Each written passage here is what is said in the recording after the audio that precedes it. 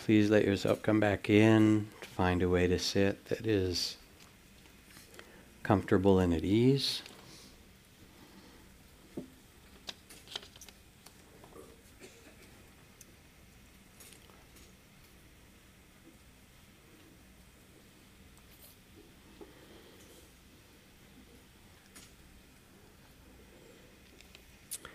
And as you sit and listen, in a way to listen to Dharma teachings is a kind of meditation in itself.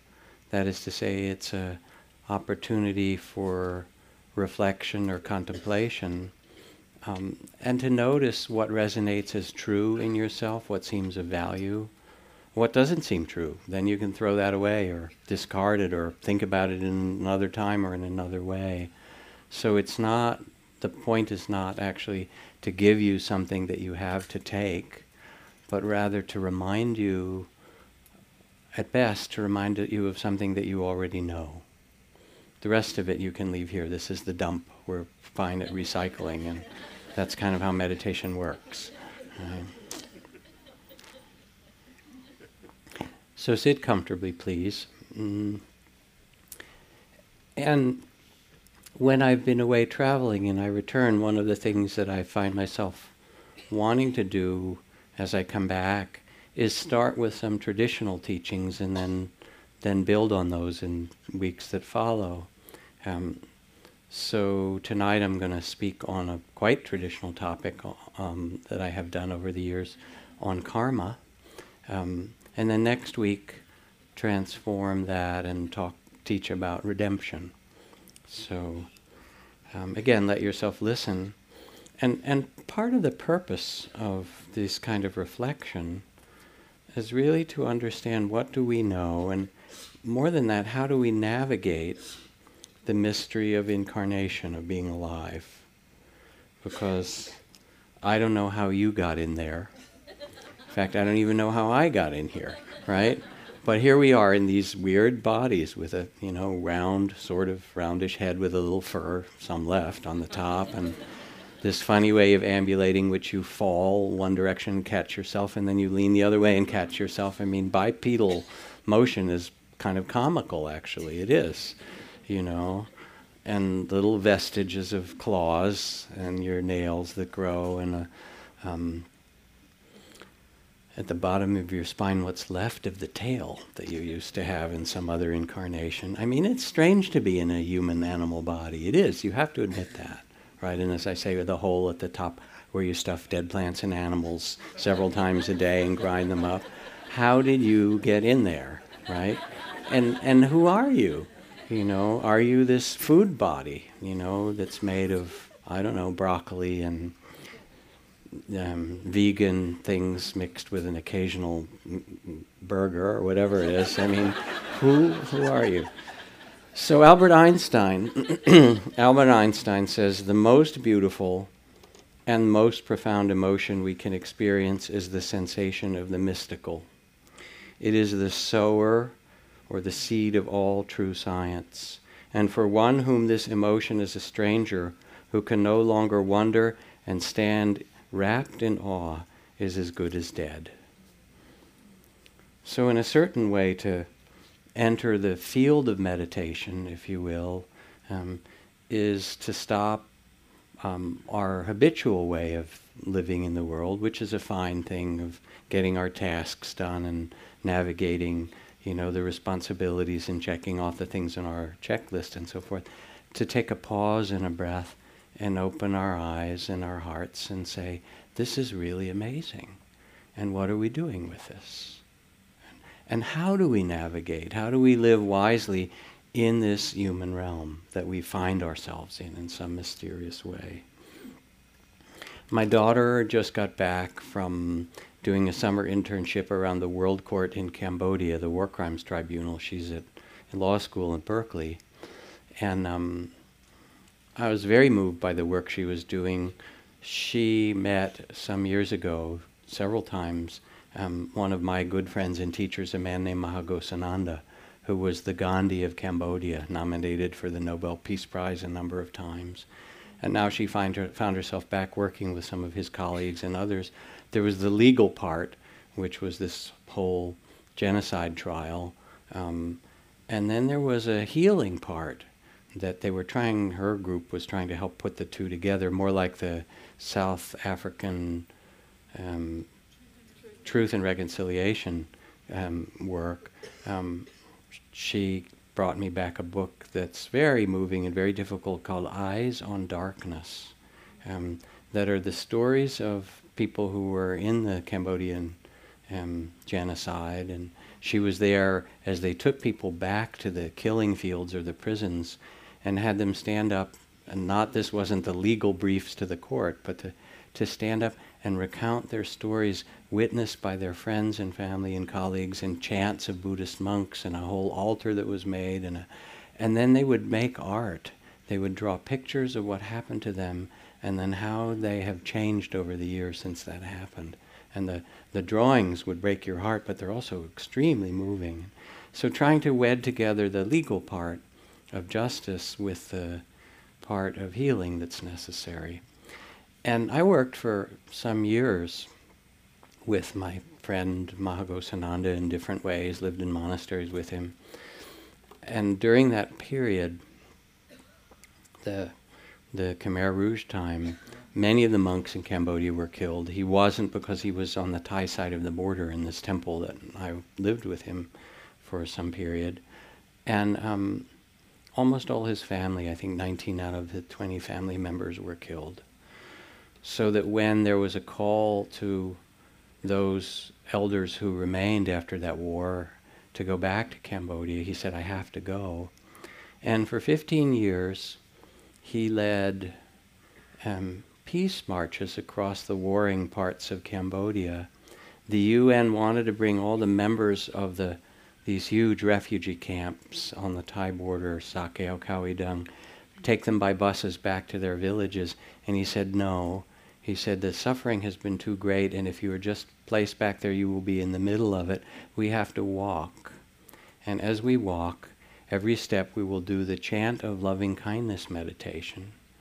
And we will walk 100 or 200 miles, even though the roads are filled with landmines, so that as you walk doing the chant of metta or loving kindness, you will reclaim this land of war into a land of love.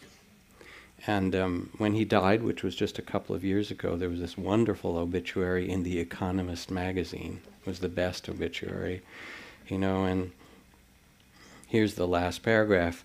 After 1980, he was made much of. He represented the Cambodian government at the United Nations in the peace talks. He was made the supreme head of Cambodian Buddhism, nominated for the Nobel Peace Prize. He founded more than 50 temples across the world. But his first priority lay elsewhere. It was to appear bird-like, this little tiny man, out of the Cambodian forest, with a bell and a chant, to surprise a man digging or a woman washing, and to remind them that the power of love was stronger than the forces of history. To chant to them, hatred never ends by hatred, but by love alone is healed.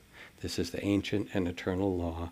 To appear, to sing this song or this chant, and then to move on. And I guess I start with this story because maybe there's only one point that the whole talk tonight will be about in karma, which is that here we are in this human realm with the vicissitudes that are called the worldly winds of praise and blame and gain and loss and pleasure and pain and fame and disrepute, with all the changing forces of the world. How do we respond to that which is given to us through, whether you call it karma or fate or destiny? The circumstances that we find ourselves in are sometimes amenable to our control, but more often than not, have you noticed? Try controlling the people around you, see how it works, see how they like it, your family members, or others.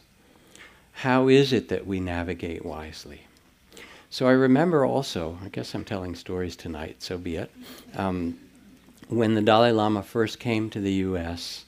in the late 1970s, and he came to our center in Massachusetts, he also was invited to give this distinguished annual lecture at Harvard University, co-sponsored by the Divinity School and the Department of Philosophy and things like that. And he got up, and for 3 hours he turned into the Geshe, which is like the PhD of the Tibetan philosophical system, and gave this lecture on Nagarjuna and Yogacara and Madhyamaka that I don't think anybody in the room really understood very well. Maybe his translator. And it was kind of, I had this feeling, it wasn't exactly showing off, but there was a little bit of that. It was like, okay, I'm at Harvard, and you people, are supposed to be the smart ones in this country, and I just want to show you, the Tibetan stuff that we have. You, the philosophers, will meet you, and they like to debate, all right, take this, now see what you can do with it. So it was a little bit of that. It was fabulous, actually. And he finished his talk, and he looked out and he said, some of you may not have understood what I was speaking about, all this stuff of different dimensions of emptiness. He said, does not matter. He said, if you understand anything, maybe you should understand karma. That will help you. But he didn't explain it then. He left that for some other time. So I'll do my best. Thank you, Your Holiness. Right. So let's talk about karma, and I want to talk about it in ways that are both classical, but also that give some feel for it. So it's going to connect karma with compassion, karma with dignity, karma with freedom or liberation, all of these dimensions. We hear the word karma all the time. It's become part of the modern language and so forth. And there was actually an ad. I hear it on the radio periodically, advertisements for things of, and it's good karma to get this or that. But I saw an ad in some Berkeley paper. It says, want to be rich, fabulously wealthy? Let's face it. The only way to fabulous wealth is to be born into it. Well, you've blown it this time around, but now there's a way. The reincarnation connection next lifetime guarantee. Just send $25 to the reincarnation lifetime guarantee for our guaranteed certificate of good karma the next time, royalty, sports fame. We deliver or your money back, it says. Okay, so here we are. Or you hear things like, he'll get his karma, right, or something like that. Now, in the Buddhist text called the Avatamsaka Sutra, which is a description of all these amazing universes, the universes made of stone and of fire and of perfumes and galaxies made of flowers and all the things you could possibly imagine. It says in all of these many realms, one of the things that remains true in all of them is the law of karma. Now, what actually is, then, the law of karma? What it says, basically, is that as you sow, so shall ye reap, or if you plant a mango seed, you will not get a pear. You will get a mango. If you plant an acorn, you get an oak tree. And it turns out that in this human incarnation, I think of karma a little bit like, maybe abstract mathematicians feel that math is like music, that it's kind of the numbers and the math formulas are like the hidden structure of the universe. That karma is a little bit like the music of emptiness, which is to say that there's this mystery that we're born into, but it's not a chaotic mystery. It actually unfolds in this beautiful way according to certain musical patterns, if you will. You start in the tonic, if we're using a diatonic scale, and you go these different ways and get to the seventh and you come back to the tonic. There's a law or a set of laws that govern this mystery of life, and karma is one of the most central ones. And in order to live wisely, we have to understand or see for ourselves how this operates. And this is the reason that the Buddha taught it. He didn't teach it because you're supposed to believe it or have some new philosophy that you can use to, impress somebody or judge yourself or any other kind of useless thing with it, but really for you to look for yourself and see, how can I live with dignity, with freedom in this incarnation? Here's one of the principles to pay attention to. All things in our experience arise due to conditions. And the Buddha saw each being wanting happiness, kind of with the great eye of compassion. Beings want happiness, but often doing the very things that would make unhappiness. And he said, well, let me try to explain so that they too might understand what brings happiness.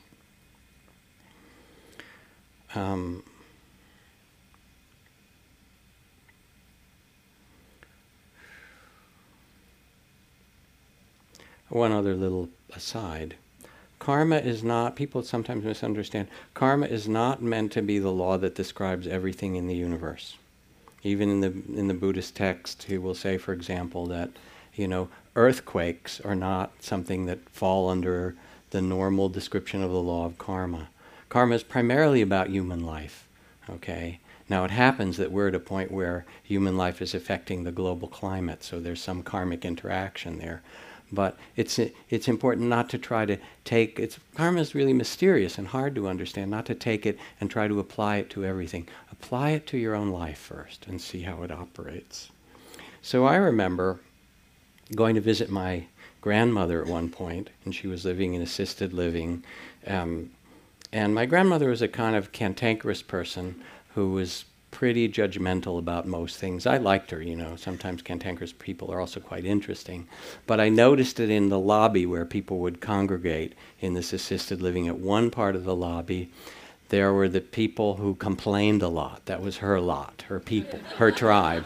The mailman, oh, he's late. Why did he come late again today? And he never brings any mail for me. Nobody ever writes. And the food, did you see what they cooked today? And it's just, that was the relationship to the world.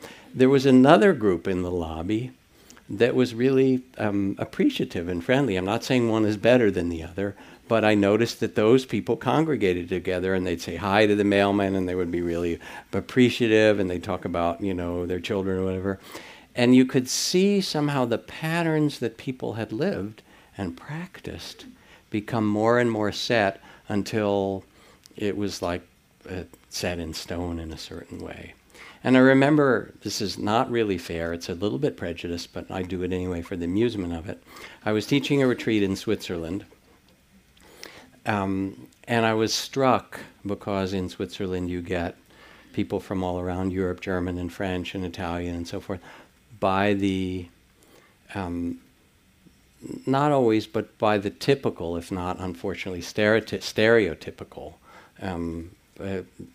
kind of qualities that I found in people who came from different cultures or different parts of Switzerland. So there would be the Swiss Germans who, not everyone, but many of them were very precise and very clear and also, unfortunately, very hard on themselves and very such self-judgmental and just trying to do it right, And then the French part of Switzerland would come in and it was much more existential. Why should I do? Who gives a shit, man, This is, why should I be doing this? I could go out and have a good time. And then the people from the Italian part of Switzerland would come in. And so many feelings, such a happiness, sitting and this big thing happened and this, and so much emotion, And, you know what I'm talking about. These are patterns of temperament. And somebody once raised their hand to Chogyam Trungpa, the Tibetan Lama, and said, I don't understand. In Buddhism, it's taught selflessness and emptiness. What exactly is it that's reborn?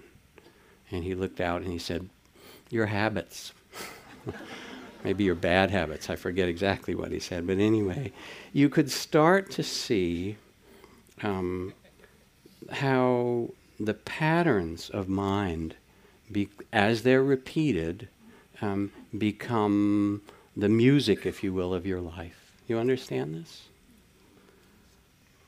Now, when we start to look at this, of course, some people want to get rid of their personality. Or personality, if I meditate, I'll get a new personality. or something like that.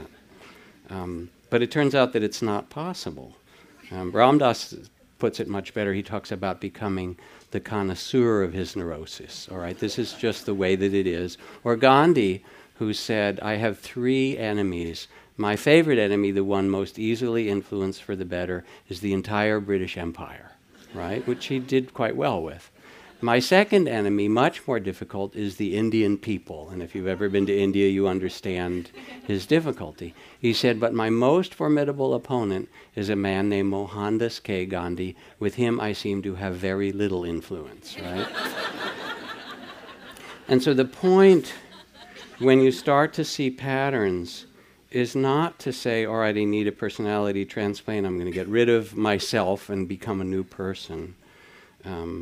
But rather to understand these patterns and say, what would it be if I took this pattern of my life and the circumstances and lived it with greater dignity, with greater attention, with greater compassion to myself and to that which I touch.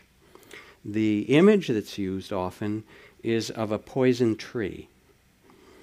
And one response to the tree that has poison fruit on it is, let's just cut it down, let's get rid of it. And that's a kind of limited response. It has some value to it. You can see things that are unskillful and say, I want to get rid of these. Another level of response is to feel compassion for the tree as well as everything else, and maybe put a little fence around it and a sign saying poison fruit so people don't eat it, but you don't have to kill the tree. I mean, we're going around killing all kinds of things on this world because we think that they're not valuable or not useless, but they might have some right to exist in themselves. The third and most interesting one is to see that in the poison of the tree is actually a kind of medicine, that there's something that you can use to transform even the difficulty into something of value. Let me see if I can give you an example, story example. A man who lives in Marin, who I admire quite a lot, is a fellow named David Roach. Some of you may know him. He's the founder of the Church of 80% Sincerity. And David has a profoundly disfigured face. He was born with part of his jaw missing, and it's really quite striking and serious. And he goes around and teaches at middle schools primarily. He'll get up and he'll talk about the Church of 80% Sincerity, which he says is pretty good. 80% compassionate, 80% wise, 80% celibate, whatever, you know. And he talks about trusting the reality of unconditioned love, which acknowledges that it has a shelf life of about 10 seconds. Darling, I'll love you till the end of dinner, or something like that. He's funny, he's wise, he's married to this very beautiful woman who sometime will come with him. And he says, all right, look at me. Here I am, the worst thing you can possibly imagine for yourself. What if I were like you might say to yourself. But of course, most teenagers actually think that they're deformed at some point. They do, that their body looks weird, and well, it's terrible. You go through, your body changes and it doesn't seem right to you and so forth.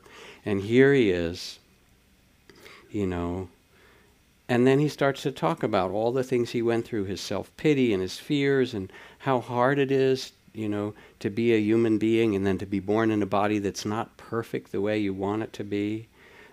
And by the time he's done, he has such humor and such love and such a shining spirit that he'll say to them, all right, now look at me. How do I look to you? Do I look the same as when you walked in an hour ago? And people will raise their hand and say, no. You know, now we can actually look at you. Now we see who you are. Now we see who you really are.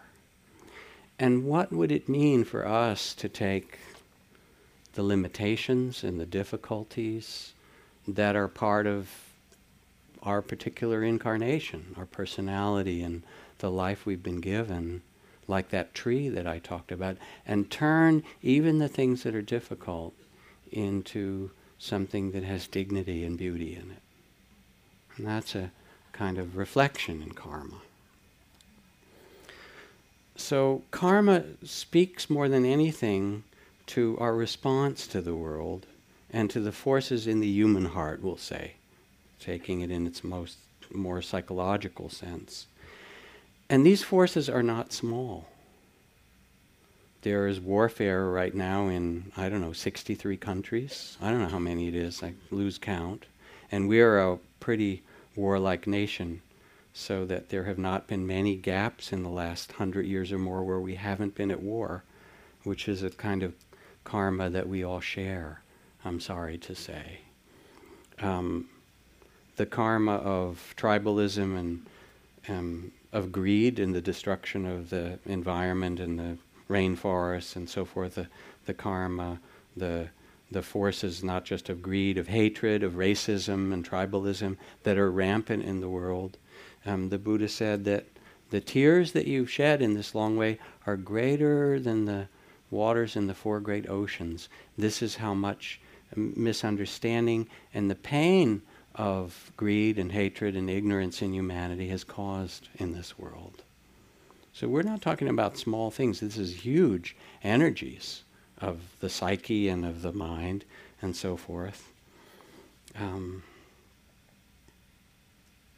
Of this great dance that we're born into. What do we do with this? Because you participate in the dance of birth and death. Death is real. It comes. It will. And I remember the story of Ramakrishna, who was a great Indian saint and kind of devotional. He was devoted to the great mother and to the kind of amazing force of the feminine, to Kali as the goddess who creates and destroys the world. And he prayed to the Divine Mother for a vision that he might see her. And at one point he was sitting on the side of the Hooghly River or the Ganges outside of Calcutta in a kind of ecstatic state, and out of the waters of the river appeared this amazing, huge goddess with great dark eyes and water streaming out of her hair. And as she rose out of the river, she spread her legs, and from her vagina, she gave birth to the whole world. He could see every being just pouring out of her body while she looked at him. And he thought, well, this is already an amazing vision, of the creative force of the feminine, of life itself. And while he was resting with that vision of this, the love of creativity of all things, coming out of the force of life of the world, she reached down and picked up some of the babies and put them in her mouth and chewed them. And the blood ran down her chin and across her breasts, and she looked him in the eye and then sank beneath the river. And he said, "Oh, okay, I was praying to the Great Mother, but I didn't realize what I was asking for." It's an extreme image of you, if you will, but it also is the truth of what we're born into. Both birth and death, joy and sorrow, gain and loss. This is the human realm. And these are big forces, and karma, it says, can change like the swish of a horse's tail. And you know that. You can be going one place and all of a sudden there's an accident, or a phone call and there's a diagnosis, and the whole life you thought you were living turns in an entirely different way, doesn't it? So these are the kind of forces. And they're with us depending how we act and how we live.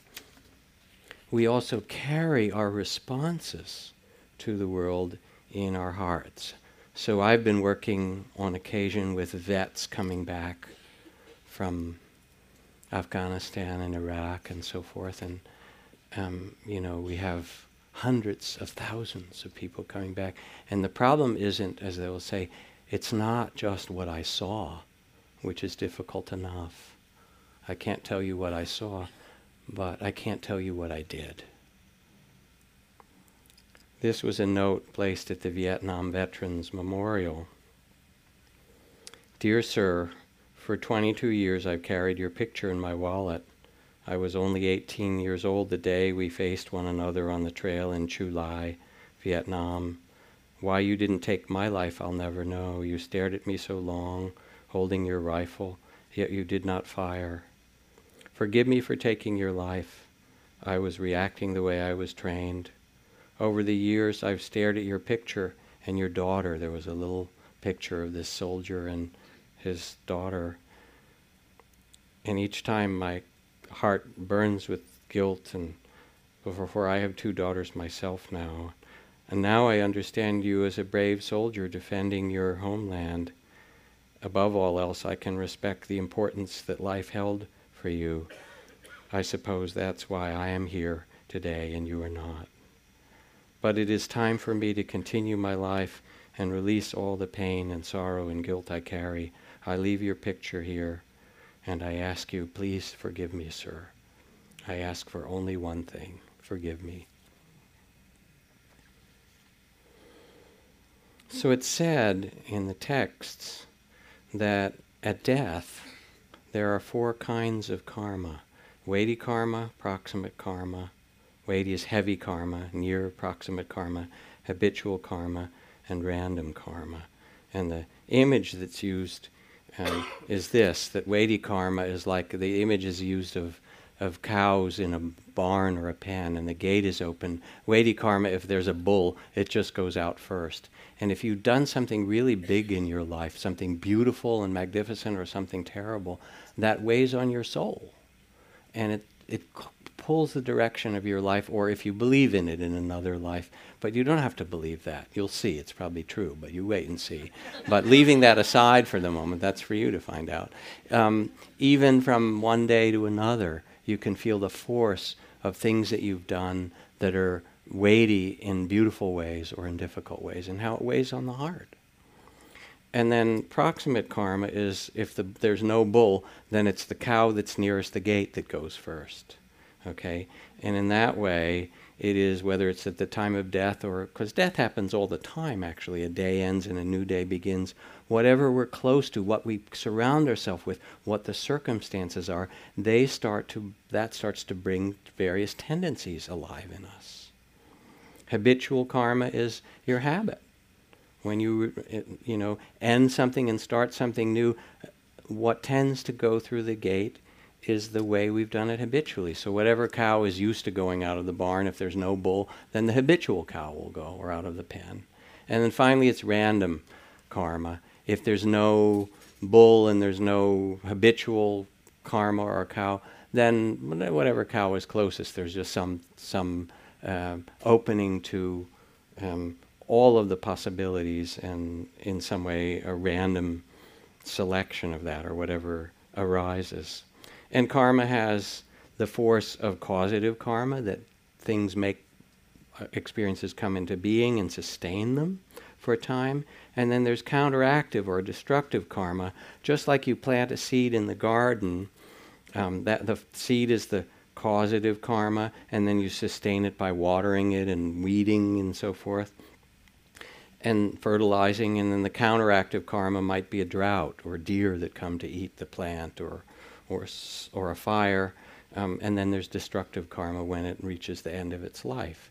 And you can kind of feel the arc of karma in your own life, of a certain amount of energy that you're given, and then at some point the dance is, your dance card is called. Now you hear about all of this, and it's not quite so straightforward. It's also mixed in a way, so that you do things with mixed motivation. And there's a story of this person who fed the Buddha and did all these beautiful, great deeds and built all these beautiful things. But then he was sort of sorry that he gave all his money away. And as the story goes anyway, the next life he was born immensely wealthy for all the good things he did, but he was also a miser, so he couldn't enjoy his wealth. And I don't know that, this is meant to be taken quite literally, but what it does is it points us to understand that there's mixed motivation. So here, a man who wrote to the IRS saying, I haven't been able to sleep knowing that I cheated on my taxes last year. Since I failed to fully disclose my earnings on my return, I've enclosed a cashier's check for $2,000. If I still can't sleep, I'll send the rest, right? So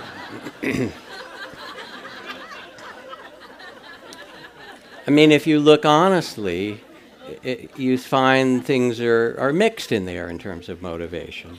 But we're really kind of warming up to the center point of this talk. And that is that the key to karma is intention.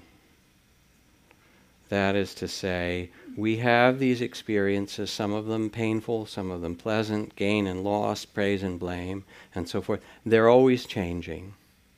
And what creates karma, karma is a compound word, karma vipaka, is not so much karma which is the result. Karma vipaka. My mind is getting confused now. Vipaka is the result. Not the result, but the intention. What creates karma is the intention by which we respond to this event. And so let me give an example that makes it hopefully clear. You can take a knife and use it to plunge it into somebody's body and have them die and make different kinds of karma. You could do that exact action as a surgeon, maybe in some emergency, even picking up a knife because somebody is really in trouble and cutting open their body and trying to help them and not succeeding and they die. You could pick up the same knife and plunge it into that person's body as a murderer, out of hatred and anger and so forth. The exact same action, and that person would die, the same result, and yet you would make entirely different karma. Can you hear that? The seed or the root to karma and the way it operates in this dance of incarnation is what is your intention as you make an act. And one of the most beautiful and important things about learning to meditate, learning to be mindful, to quiet the mind, open the heart, is that we can begin to listen then to our response to the circumstances of life. Because you're going to get tough things that come to you and difficult ones and beautiful ones, and you can get entangled in the beautiful ones and grasp and greed and jealous and so forth. You can resist and get angry and upset and deny the terrible ones, and those make a certain kind of karma. Or you can meet the changing circumstances of life with compassion for the difficulties, with graciousness and pleasure, the dance of that which is beautiful, without greed or hatred, instead with love, with graciousness, with dignity, with a generous heart. And those very same circumstances and the responses you make will create an entirely different life for you. And this, one of the simplest ways to study how karma works is in speech. When you're speaking to a person, and especially if you get in a little bit of conflict, which can happen on occasion, you've noticed. If I might perhaps ever have a conflict in my family, for example, with my wife, but it wouldn't happen, but just in case it might happen, right? There is then, I can feel inside one part of me that wants to be right, that wants to make sure she understands my point of view, that, that I get my thing that protects me or defends what I had to say. All those stances. And if I speak from that place, it generally escalates. I get irritated and I get judgmental and I say, and I'm right and you're not, and so forth. On the other hand, if in that same conversation where I feel that tension and conflict, if I say, what did you mean? If I say, I want to understand, instead of being defensive or trying to protect myself or trying to be right, I become curious. I become open. I become interested. I might even become compassionate. I might say, well, pause for a moment and say, stepping back from the argument or the conflict, what is my highest intention? Here's where karma becomes really practical. When you pause, you take a breath and you say, what is my highest intention? What is my best intention? And all of a sudden things reorient inside yourself and you realize, my highest intention is I love this person, or I want to communicate, or even if it's somebody, in business or wherever where you've had difficulty, it's to find some way to work together to make this work and not just be terrible. And if you ask and then tune yourself to that intention, the very same conversation will go in a different direction. Does this make sense to you? And you can feel into it. This is kind of the immediate way of studying the law of cause and effect, in particular about the notion of intention and karma.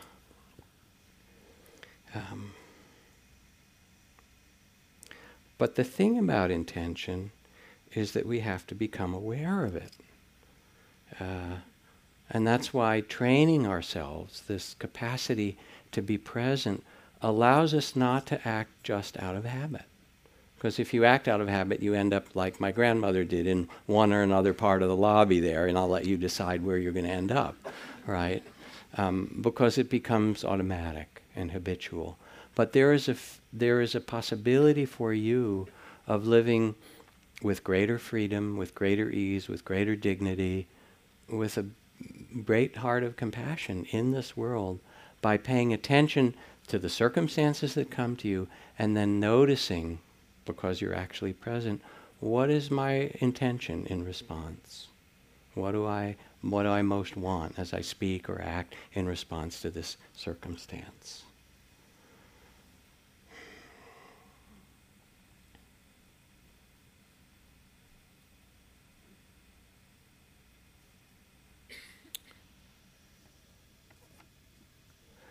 I was the moderator of a conference some years ago with the Dalai Lama, John Kabat-Zinn, and several Dharma friends, Richard Gere, whose foundation helps support us, and 25 people coming out of Dharma prison programs around the country. There's now programs in San Quentin and in many, many other prisons around the country. The Prison Dharma Network, if anyone's interested, kind of catalogs them. And these were folks who'd been in Oregon State Prison for 18 years, or Texas for 22 years, and done really hard time, but somehow had gotten the books like We're All Doing Time, or someone had gone to visit them or given them teachings. And as I found, going into San Quentin, there will be certain people who say, when I was 18, lifers, when I was 18, I got messed up on drugs and, I did something horrible, whatever it happened to have been, some terrible thing, and it's 25 years later, and I'm not that person anymore. And they really do amazing work to train and learn who they are and transform themselves. And you see that they're not. There's so much generosity and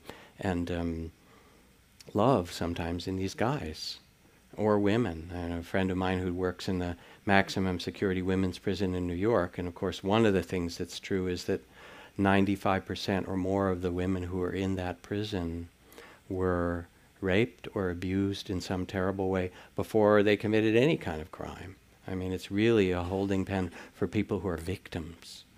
But anyway, we had this group, and the Dalai Lama brought to this 2 or 3 of the young nuns who'd been thrown in prison in Tibet for reciting their prayers in public or saying the name of the Dalai Lama. And they'd been in prison for 5, 7, 8 years, tortured sometimes. And somehow they got out of prison, walked over the mountains, they escaped. So the Dropchi 7 or Dropchi 14, whatever they were. And so they looked young. They were probably in their late 20s now. And they talked about how they responded to prison. They talked to these other guys and women who'd been in the state prisons. They said, yeah, we had it tough. They tortured us, cattle prods. They did all these terrible things. And we kept doing our meditation. We kept chanting anyway, and they tried to stop us. And were you ever worried in there? Yeah. Well, what were you worried about? We were worried that we would lose compassion for our guards, because they were making such terrible karma, and we knew it would come back to them, and we really felt so much sympathy for them, for they were doing terrible things that were going to come back to them, and the only thing we worried about was losing our compassion. And these guys, coming out of Texas saying, I seen brave people, but I never seen anything like you young ladies. I've never seen this before. And it was kind of extraordinary to sit in that room, and they were all beautiful. When we understand karma and compassion, there's a kind of natural forgiveness that comes. This from Zen poet Ed Brown, who wrote, "Any moment preparing this meal, we could be gassed 30,000 feet in the air to fall out poisonous on leaf, frond, and fur." I guess this was written back when we were more worried about nuclear war. Everything in sight would cease. And still we cook. This was in one of his beautiful cookbooks. Putting 1,000 cherished dreams on the table to nourish and reassure those close and dear. In this act of cooking, I bid farewell. Always I insisted you alone were to blame. This last instant my eyes open, and I regard you with all the tenderness and forgiveness I withheld for so long. And this is really where karma begins to intersect with freedom. Because yes, we receive the results of karma, and from the past in some way or other we have the destiny and circumstances that come to us. And you do, in your life, certain relationships, certain losses or gains, certain beautiful things, certain amount of money, certain success or not, but it can change. Then the question is, what dance do you do with that? Here is David Roach, given this disfigured face. What do you do with what's given to you? And if you want to know what to do with it in some way, look into your deepest intention. Because what matters is intention, and what also matters, I'm sorry to tell you, is most importantly only one person's karma. And you know who that is, right? As Miss Piggy would say, moi, So,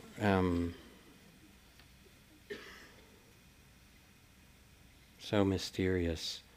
I tell this story often of being in India with my wife 30 years ago, on a mountaintop studying with Vimla Thakar, this very wonderful sage. She was a great yogi and meditation teacher.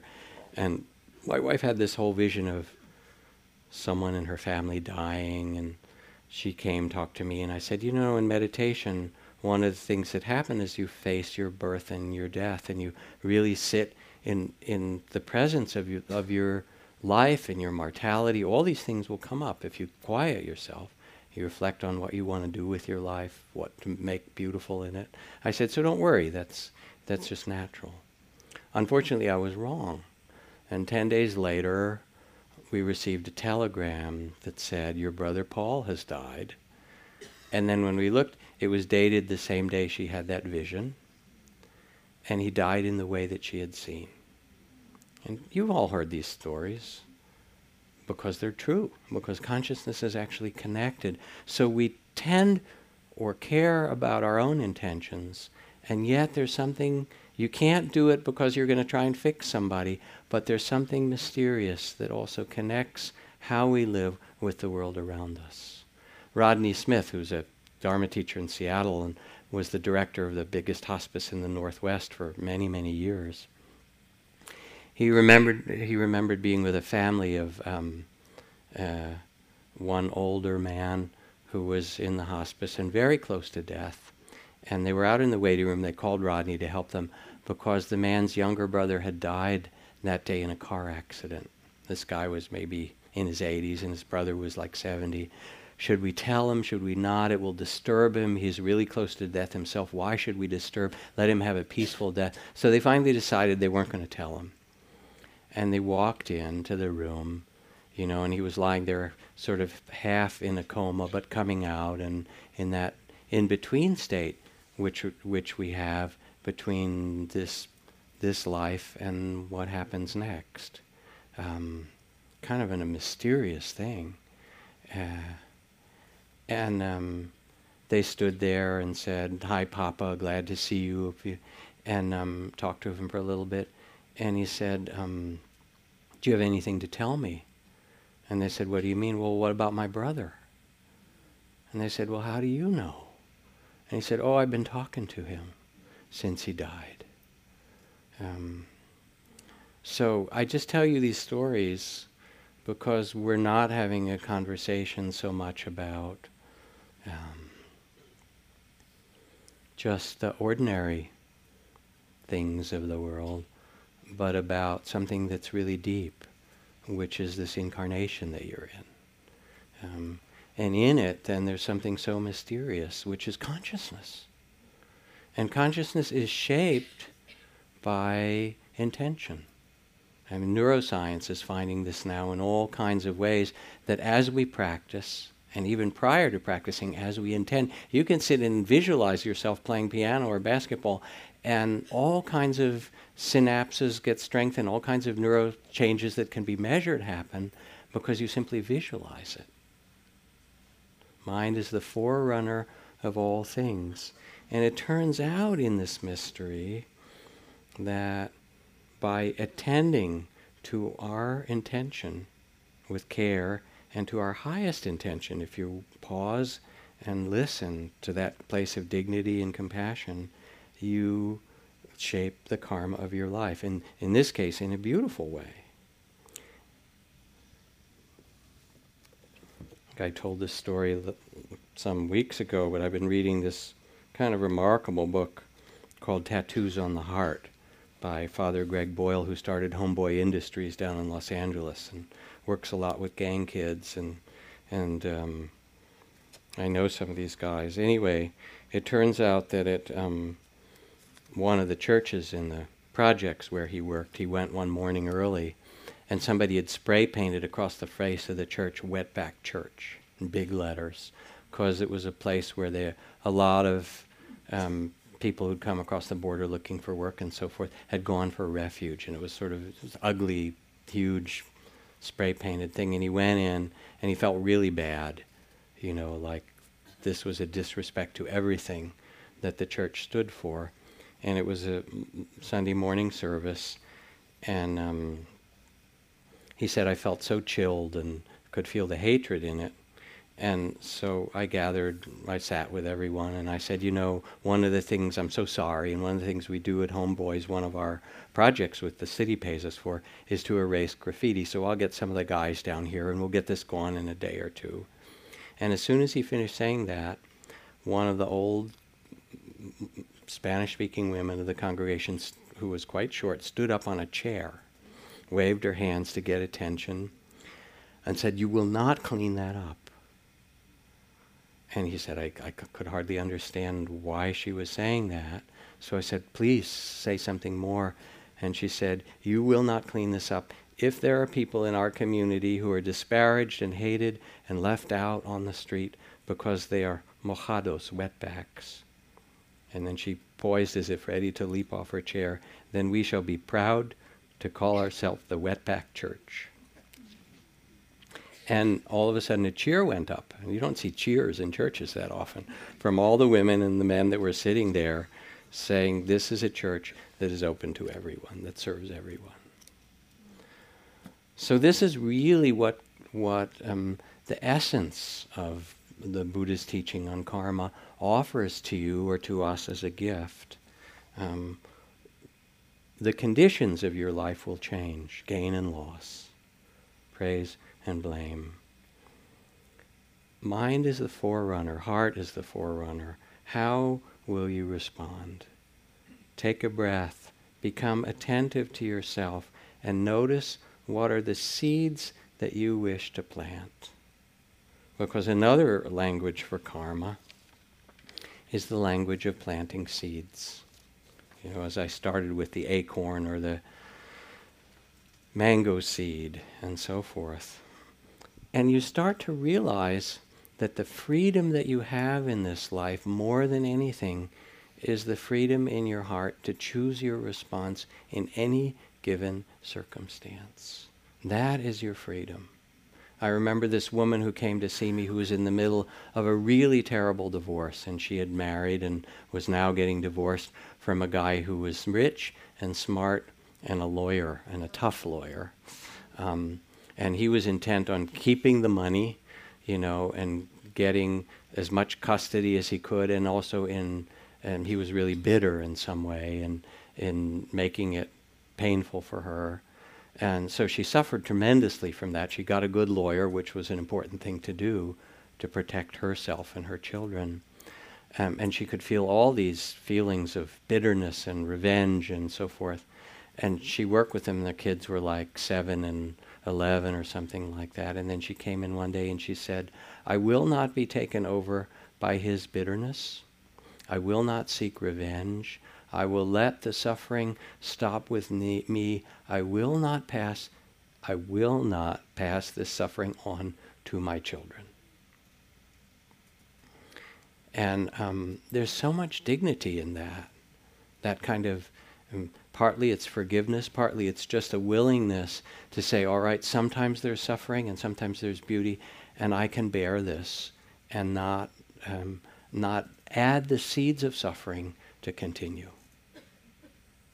There's an old Zen story where in the monastery you're supposed to eat whatever's put in the bowl, and it turned out that some fishermen, it was a Zen monastery on the coast, had brought a sea turtle and then offered it to the monastery for their meal, and the cook had taken the turtle and cooked it up, even though often the monasteries are vegetarian, but you take what you're given. And as he cooked the meal, and then the cook would go out with this big pot and ladle it into the bowls of all the monks, and he started with the abbot, and as he ladled the turtle soup into the bowl of the abbot, he ladled it in all the. Then he went back in the kitchen. The abbot looked in his bowl, was starting to eat, and then shouted for the cook to come back, and pointed, and there was the head of the turtle in the bowl by mistake.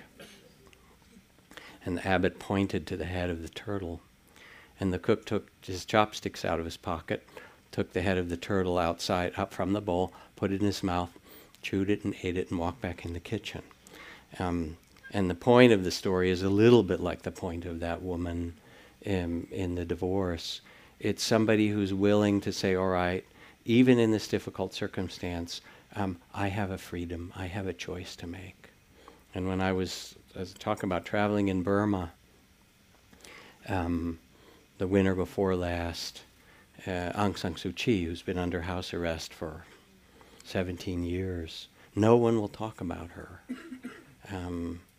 And there I was, driving around Rangoon, leading this group to go down in the Delta where there'd been the cyclone and build some schools and clinics, part of this project's a part of this board that I'm on. We weren't allowed to say anything political, because if we did, we would put at risk all the project, and the people that we worked with could have been thrown in prison and tortured. So nothing. But I'm riding a cab, and I look and I see in the visor inside is an Obama bumper sticker. Right? So I go, okay, maybe this guy's cool, right? I don't know. I don't know what your politics are, and whatever they are. Anyway, I was amused. So whatever yours are is fine with me. We want Buddhist libertarians and Republicans and Democrats all alike. But anyway, so I thought, all right, maybe I'll ask him about Aung San Suu Kyi, because it's safe here. And I said to him, so I've been here for a while now, doing work on these projects and things like that. No one ever talks about Sue, you know. Have the Burmese people forgotten her? Because I never hear anything. And the minute I said her name, his eyes got really wide, like I was saying something terrible, and he kind of looked around, you know, like was something bad going to happen?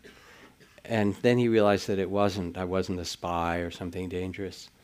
And he said, no, he said, never talk about her, put his finger over his lips, never, not safe. He said, never here, but always here. Put his hand on his heart. And here is this little woman, I talked about her last month or the month before. She's just my age, mid-60s, you know, not very big. She could leave Burma anytime she wants. The generals say, you can go, you're free to leave, but if you leave, you can't come back. She didn't leave when her husband was dying of cancer. When her children graduated from university in England, she couldn't go. And she says, I will not leave, I will not go, and I will not hate you, and I will not leave. And just her presence in Burma, this one person who carries the candle flame of the intention of love, I will not hate you, and I will see what's going on. I will see clearly. I will not leave. I will not hate you, is the illumination of the spirit of 50 million Burmese people. So the quality of intention that we bring has an enormous impact. in this world. Karma really means intention. And yet it is this dance. It's not something that you can fix. You're actually flowing moment to moment. In the Hindu tradition, there's a poem that says, the child in the womb sings, "Do not let me forget who I really am." And then the first verse of the song when they are born is, "Oh dear, I'm forgetting already." Don't forget who you really are. Remember the fundamental freedom or nobility or dignity. "O nobly born," says the Buddha, "you who are the sons and daughters of the awakened ones, remember that you are born with an innate freedom. And that freedom is to choose your spirit in any circumstance. Find ways to quiet yourself, to listen inside. And then it changes you. It changes your life. My colleague and dear friend here, Sylvia Borstein, she and her husband Seymour, who's a psychoanalyst, were friends with this man who was the president of the American Psychiatric Association, really famous analyst, who then got Alzheimer's and gradually lost almost all his memory, but stayed home. His wife sort of took care of him with some assistance. And they decided to go visit their friend one evening, and they went to his house, brought a big bottle of wine, rang the doorbell. Somebody they were really close to. He opened the door and looked at them like he had no idea. And he said, "Well, I don't know who you are, but whoever you are, come in and enjoy my home." You know, and he was somebody who was known for his love and his graciousness. And even though he didn't know who he was anymore, who anybody else was, what he knew that really mattered was still there with him.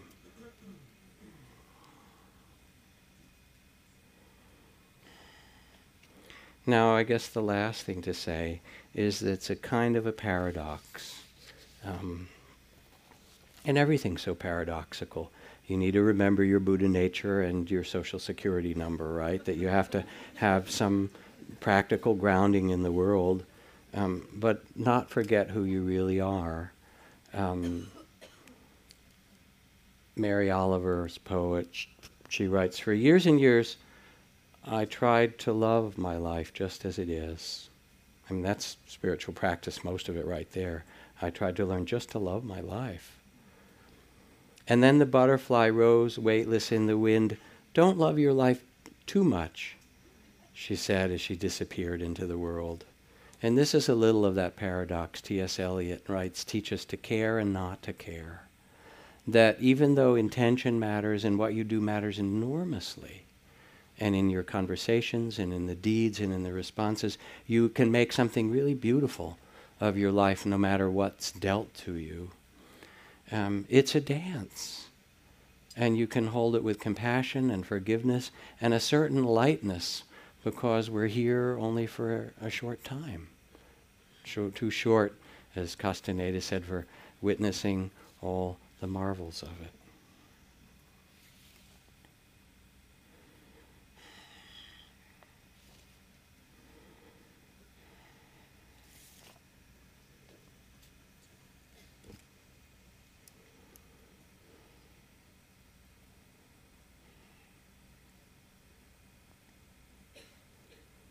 How you act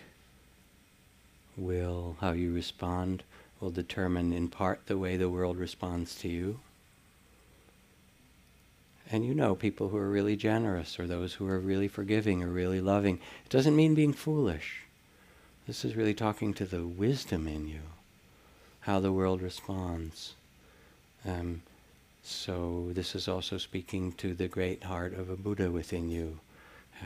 Take the time to quiet yourself, find your way, walking in the mountains, walk by the ocean, sit in meditation, listen, do metta and loving kindness and compassion practice, forgiveness practice. All these things are trainings to learn how to live in this dance beautifully. And you can, that's what's given to you, and the world really needs it. And there's no one quite like you. So let's sit for a moment.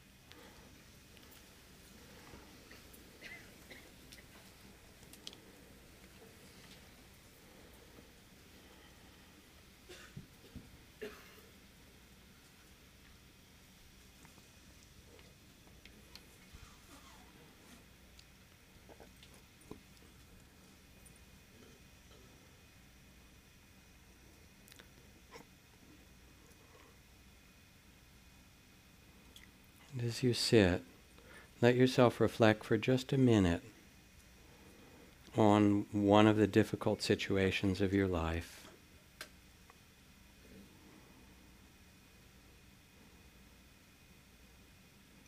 And ask yourself as you do, what is your highest intention? Your most beautiful intention.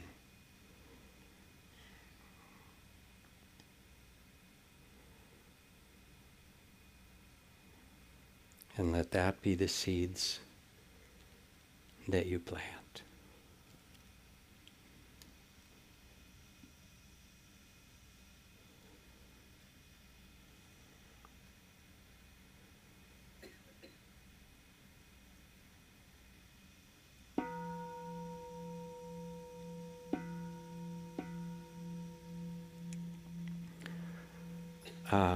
Two more brief things. Dana needs a ride to Fairfax. Is there someone who can give her a ride?